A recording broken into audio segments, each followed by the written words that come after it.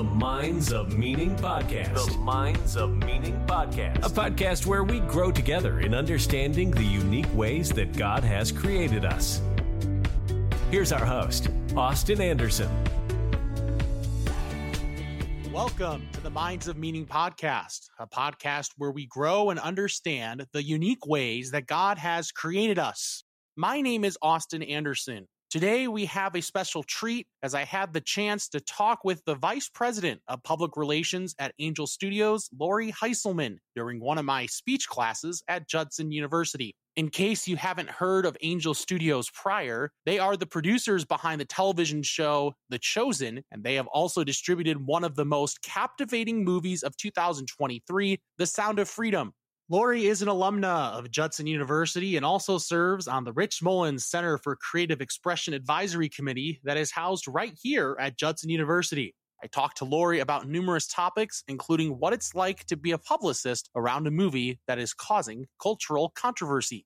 What led you to choose Judson University as your school of choice, and how did that kind of lead you towards your trajectory in public relations? Well, I found out about Judson because my mom saw an ad in a magazine. It's not a sexy answer at all. I looked at a bunch of other schools, but my mom saw Judson in this ad. I lived 3 hours west of here. We came to visit and I just loved it. I just fell in love and was like, this is it. This is where I'm going. And so I started with a degree in piano performance. So I spent a lot of time in this building and I realized I was far too big of an extrovert to get a degree in piano because of that little practice studios downstairs were just terrible being trapped in. So I ended up with a degree in human relations. As I continue to talk, and for those of you listening on this podcast, we're doing this. This is also my speech class on Monday night. So you found Judson, right? And you went through and got this human relations degree. You've had quite the trajectory. You've ran your own PR firm. You've done so many different things, and eventually you found your way to Angel Studios. So if you wouldn't mind just taking us through that journey post-graduation and within reason, those stops along the way and how you ended up getting to where you are. Yeah, well, I'll cliff note it. But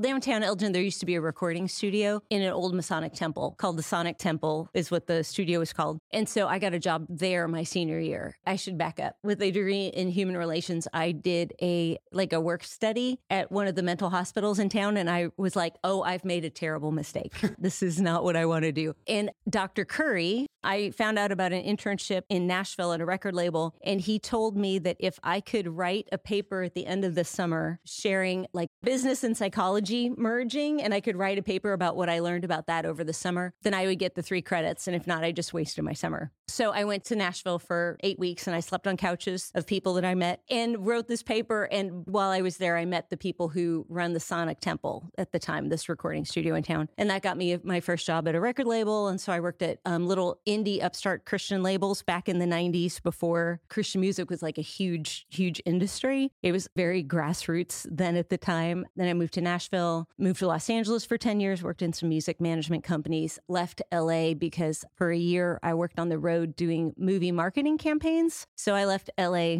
in August of 2006 and got done August of 2007 and just ended up in Nashville because I met some really fun people along the way and just ended up there. And I realized at the time that I wasn't getting movie jobs when I worked in LA. That was never my thought. But when I got to Nashville, I kept hearing from movie companies that they couldn't figure out why they weren't selling tickets to movies in the South on Saturdays in the fall. And I was like, well, because there's SEC football.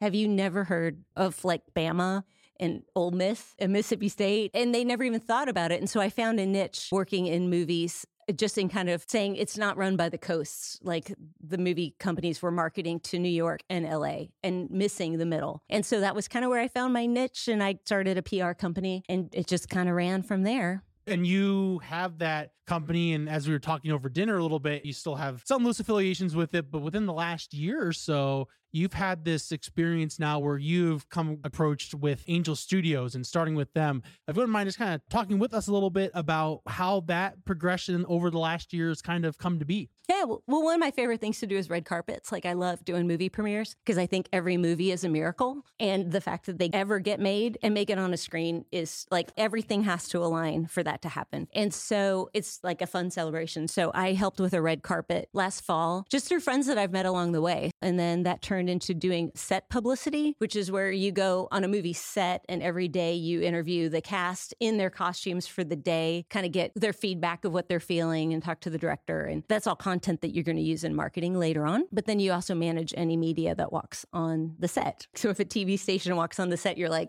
can't take a picture of that. Sorry. But you can look over this way. You can't see what's going on over there. So then after that, I ended up doing some more red carpets for Angel and worked at a couple of PR campaigns for them. And then in August, I started with them full time as the vice president of public relations. And there's been a lot of traction and momentum with Angel Studios here in the last year with Sound of Freedom and The Chosen and all sorts of different films and programs and things. Obviously, The Sound of Freedom has been probably one of the most marketable movies this year in general. What's some of the feedback that you've received, and maybe from a publicist's perspective, how you've had to react to different thoughts and reactions to the movie? You mean controversies? Without saying so, we can say controversy. Sure, absolutely. Well, the film was made in 2017. It had a budget of $14 million.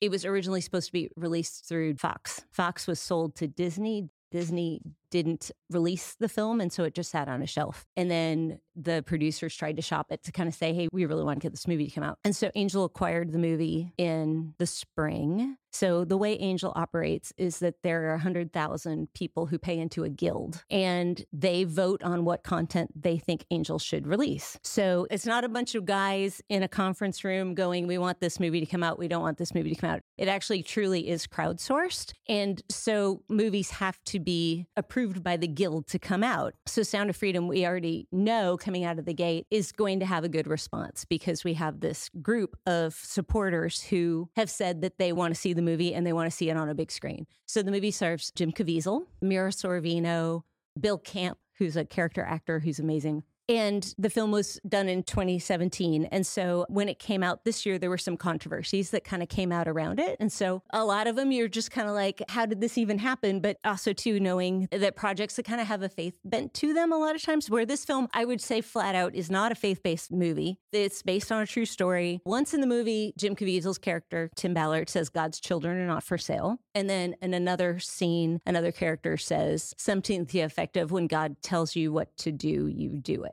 So it's not a faith-based movie. So out of the gate, it got kind of pegged as that just because of the people who were supporting it and some of the media outlets that were supporting it. It got called like far right wing. Like there was just all sorts of drama that was attached to it that I won't go into. It was interesting to see this is a movie about child trafficking. And one would think that child trafficking and ending human trafficking should be something that everybody should get together on. This should not be political. This should not be left or right. This shouldn't be Republican or Democrat. We need to end child trafficking. There's 27 million slaves in the world today. It's worse than it's ever been when slavery was legal. And somehow this became a conspiracy movie, and people were saying that it was lies or that this isn't how most trafficking happens. Like, it was just fascinating to read the tension behind the movie. And as you deal with conflict, right, and I think this is something applicable to our class too, is that when you get into the real world, with PR or not, there's going to be conflict. You know, without specifically going to elements of that, like what are some tactics throughout your career that you've used to maybe choice of words, just to kind of alleviate conflict in the midst of controversy or whatever you come across? Well, I think, and that's one thing that's really interesting for a class like this, is we're in a world where everything is recorded. You do like a little Instagram story and you say something, you have no idea where that's going to go or what the ramifications can be down the road. Like a sound bite can haunt you forever. Being mindful of your words, especially on anything that's recorded or on socials, I mean, it's essential. Like, thank God there was not that stuff when I went to school here. You know, the things that can follow you through your life are now recorded for history, pretty much no matter where you go. And so when you're looking at from a publicity standpoint, a lot of things, you just make no comments. Anything that you say can be taken out of context. It can be misconstrued. It can be put in different things. So now we just actually started a thing where I'm requiring that all interviews are recorded. They're all on our Zoom and they're all recorded, because when something gets taken out of context, we can go back to the file, go to the editor of whatever the publication is and say, this was taken out of context. You have to revise the story, because you just never know. This has been a really interesting learning curve on a project like that, because the movie was made for $14 million and people wanted to say that it was conspiracy or that it wasn't true. And it made $183 million in the box office domestically, and it's still releasing worldwide. So I think we're at $229 million. We beat domestically Mission Impossible. We beat Indiana Jones. We beat Transformers. And so to say that this is like a one-sided thing, like child trafficking, oh, it's nothing, it shouldn't be. $183 million proves that people care about an issue. Money talks. We'll just say that. The box office talks. And it shows what people care about. And so this goes across the board, I think, for movies or whatever. If there's an issue that you care about, support it. I mean, it could be as little as liking a tweet or buying a movie ticket or buying an album instead of just listening to it on Spotify. It's important to stand up for what you believe in and what you support. And if it's an Angel product, you should buy a ticket to it. There are some other works, some other movies that have recently come out or will be coming out with Angel Studios. If you wouldn't mind us talking a little bit about maybe the background of those and maybe from a publicist standpoint, because obviously Sound of Freedom and The Chosen are the first two things that will come to people's minds from Angel, but some of these other films are a great work, but they just might not get as much attention up front. So from a publicist perspective, what can you do to kind of help bridge the gap and bring some more awareness to it? We have a movie that just came out. It's called After Death. It's near-death experiences. And so it's people who survived a near-death experience and then doctors who've studied it, surgeons who were in the room and watched these things happen. This film made $5 million in the box office, which compared to like A Sound of Freedom, it's not even apples and oranges. They're two completely different categories. But this week, it'll be the #1 faith-focused documentary ever to hit theaters, which is kind of staggering. It's also the number 12 documentary opening of all time, period. And then there was something this year where the #2 documentary in the box office, right behind BTS's documentary. So I was like, boy band, and then a documentary about near-death experiences. Like, we're in good company, right? Yeah.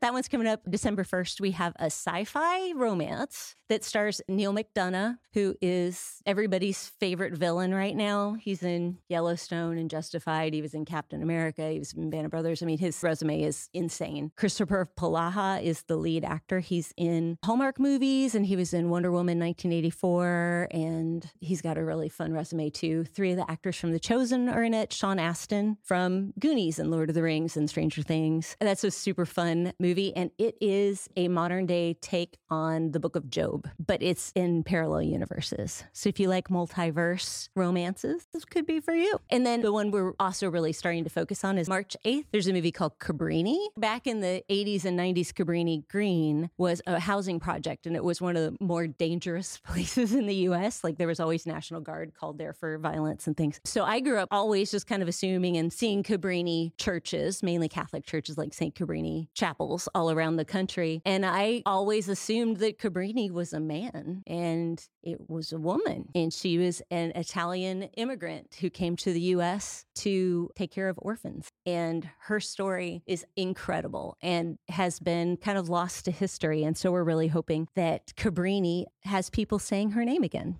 Go buy a ticket. Opening weekend. That's a publicist's dream right there, right? Exactly. Putting it right next to the holiday and everything else. And that's so great. So you started a business and now you're really focused on Angel, but when you did have your own business with Biscuit Media Group, how did you build it up? And then what are some keys to finding and maintaining clients throughout the years? I probably made all the wrong decisions.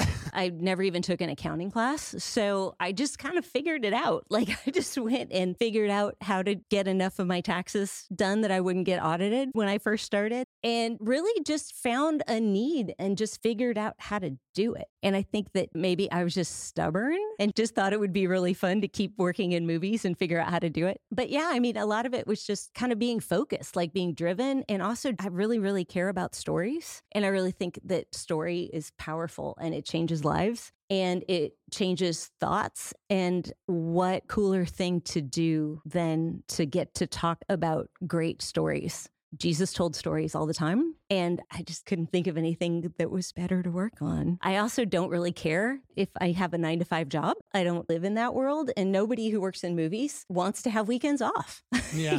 Like, you're going to work all the time. But it's incredibly fulfilling thing when you get to work on projects that you really believe in. And I think whenever you're doing a speech for speech class or promoting something, people can tell if you care or not. And so I think that's one of the biggest things. I just really cared about movies, but also pretty much all of my clients came just from connections. So, I mean, it's just like relationships throughout the years. So people that I met when I was here at Judson and started at that little recording studio in town, I still work with them. Like a lot of them I talk to all the time. In fact, so the reason that I'm here is because we're making an announcement at Chapel about a Rich Mullins creative weekend that's going to be coming up next year. And of the group, one of the guys I've known since I was at the studio over there in 1993. So it's all relationships. That's maybe the other takeaway, is that no matter what you're building, life is about relationships. It's about friendships and connections. And so I always try and honor those relationships. And it's been really amazing to get to just grow with a bunch of other people who are just driven to tell stories or to do music or to write or to paint or to be creative and just kind of all grow together. But pretty much every job I've had has just been because of somebody else that I knew.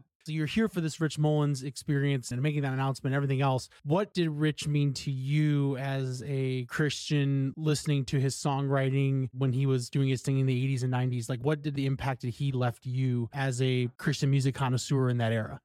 Well, I'm kind of one of the odd ones out in the group that's on the advisory committee for this because I met him in passing, but it wasn't like I worked directly with him like a lot of the other people did. But like when I was here in high school and college, I found such an interesting faith that he had that was so driven by love of people and by taking care of the earth. He just kept the main thing the main thing. Like it was about loving people and loving people well, loving God, loving him well, serving people, and asking tough questions and not having to have the answers. I always respected his music so much because it didn't tie things up in a little bow. It wasn't always just kind of happy worship music, especially at the time in the 80s and 90s. A lot of Christian music was very clean and tidy and always had a happy ending. And his music didn't necessarily do that. Like his writings didn't do that. They were really challenging. And it was like, it's okay to have questions about faith. It's okay to be unsettled. It's okay to not be content here on earth because that's not what we're made for. But we're made to serve each other and love each other, and keeping that as the focus always impacted me throughout my whole career.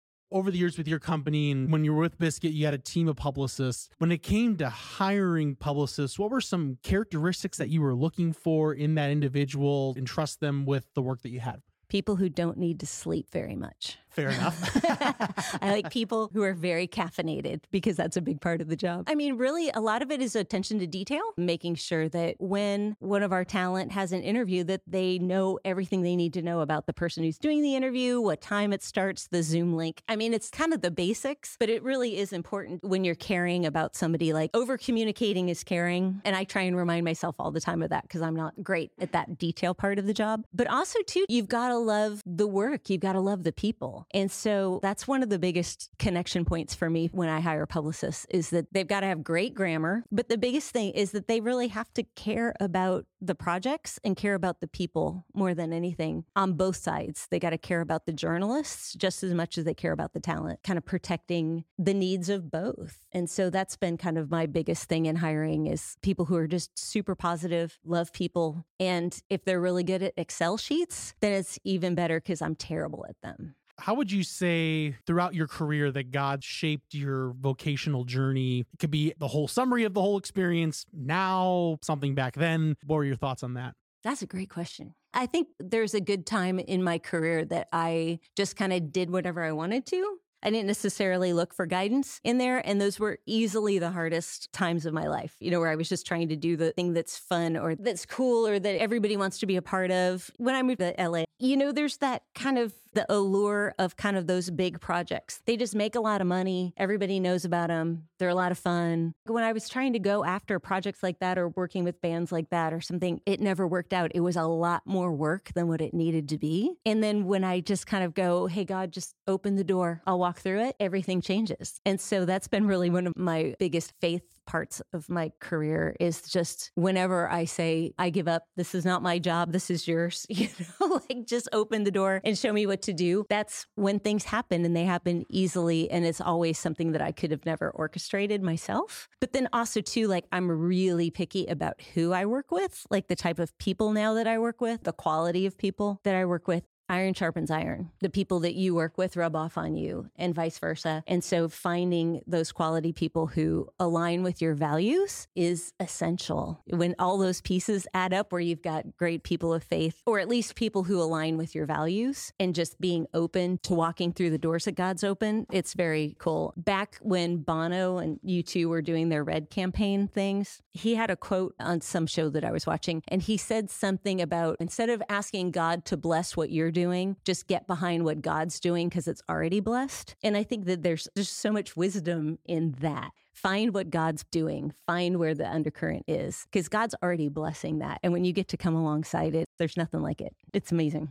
There has been some success with Christian filmmaking, but I would say to the extent of what Angel's done compared to any other project, Angel seems to have the most sustainability of anything that's happened within Christian filmmaking on this level. So with that in mind, what are your thoughts on why Christianity has a place in Hollywood? There's a lot of Christians in Hollywood that are doing amazing things. And I've only worked for Angel for a short time, but Angel's not about anti-Hollywood at all. It's a different model, right? It's a different way of looking at releasing movies, about distributing content, building communities. It's just a different model. It's like not anti-Hollywood. So we don't really operate in those circles. To a certain extent, yes, of course, because we sell movies and you're going to AMC to watch our movies. You're not going to a church or something like that to watch it, where there was a lot of movies that they marketed direct to churches. I also wouldn't say that a lot of the Angel projects, they're really more faith-oriented than being overtly like Christian or missional, I guess would be a word for that. So it's really more faith-forward or faith-affirming. The whole thing is with Angel is we create content that amplifies light. So it's about making projects that are pure and true and noble and worthy of praise and excellent. So it's just a different model. And so about a month ago, we were in LA and got invited to attend an event that our CEO and CDO were on a panel, and they got to talk. And it was really good because we were kind of like, we don't really live in this world, so really know what to expect walking into this kind of true industry event. And it was really fun because everybody knew about Sound of Freedom and kind of how disruptive that was for the industry. And it was fun because everybody just said, this is awesome. Keep doing what you're doing. How'd you pull it off? Like, how do you sell this many tickets in the summer on a movie like this? Or like for documentaries, like how do you bring those to a theater? And it wasn't like an us against them feel. I love Hollywood movies. Like all of us, like we love it. We just operate in a different model. But it was really fun to kind of hear a lot of the people in the industry say, this is great. Keep doing it. And one guy actually asked, he said, do you even have employees in Hollywood? And I honestly didn't know because I'm so new there. I'm like, I don't think we have anybody in LA. And he just said, that's the smartest thing a movie company could do, is to actually not just kind of get insulated by what Hollywood does. Like if one person tries to buy a movie, then all of the companies want to buy the same movie. It just becomes kind of a club. And so, but it's been really fun actually to see your support and all these different companies to say, hey, you're shaking this up. You're making everybody think a little bit differently about how to release a movie or what your audience should look like or how to get people interested, how to build a community. And so it's been really fun. It's just different because we just kind of have a different system than what pretty much any other film distribution company is. So a lot of our audience, at least in person today, are a lot of students. We have, I would say overall, we're probably averaging more underclassmen than upperclassmen, but we do have a few upperclassmen as well. So all within the next 4 years, Lord willing, these students are going to be trying to go for the workforce, right? And they're trying to branch out there and find a job or a start of a career path. What would your tip be for an aspiring communicator of any field as they graduate college? What's something that they can tangibly think about going into the workforce that would be beneficial for them?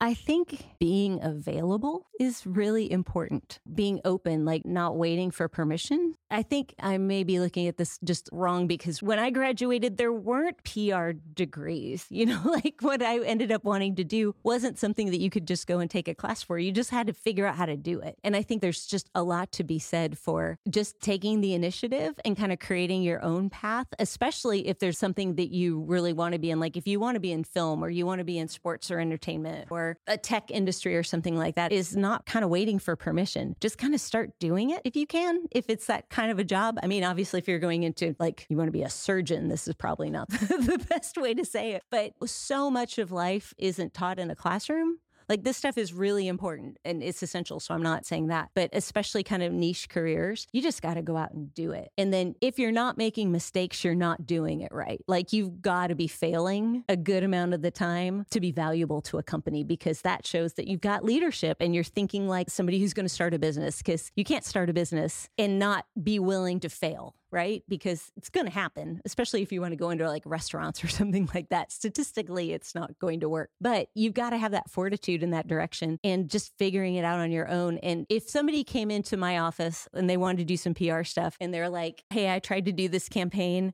for this nonprofit that I got involved with in college and it crashed and burned. Man, we had this awful flashback. I would hire you in a heartbeat because you took a risk and you tried it. You know, you went out there and did it. And then especially if you're like, it crashed and burned and now I know not to do this, I'd hire you in a heartbeat over somebody else who'd gone through school and done all the internships and done everything right just because you took the initiative. A big thank you to Lori for coming on. Exciting things are happening in the Christian movie sphere. Lori is an alumna of Judson University, where we record the Minds of Meaning podcast in the Darkroom Studios.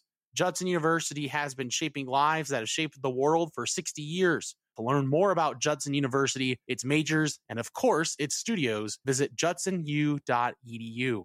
Lori announced recently that there will be an inaugural Rich Mullins Creative Community Weekend from October 11th through 13th, 2024, right here at Judson University. The weekend will be an opportunity for individuals from various creative arts and expressions such as music, writing, art, poetry, comedy, spoken performance, and other areas to come together to share their talents and craft as well a network to connect. The creative spirit of the weekend is reflective of Rich Mullins' inventiveness, vision, and authenticity. The weekend will also feature presentations and special features highlighting Mullins' life and career. Be sure to like and subscribe to the Minds of Meaning podcast on Spotify, Apple Music, YouTube, Amazon Music, and of course, follow along at our website at mindsofmeaning.com.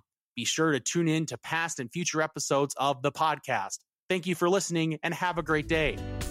Thank you for listening to the Minds of Meaning podcast. To learn more about Minds of Meaning, visit mindsofmeaning.com or Minds of Meaning on the mainstream social media platforms. God bless.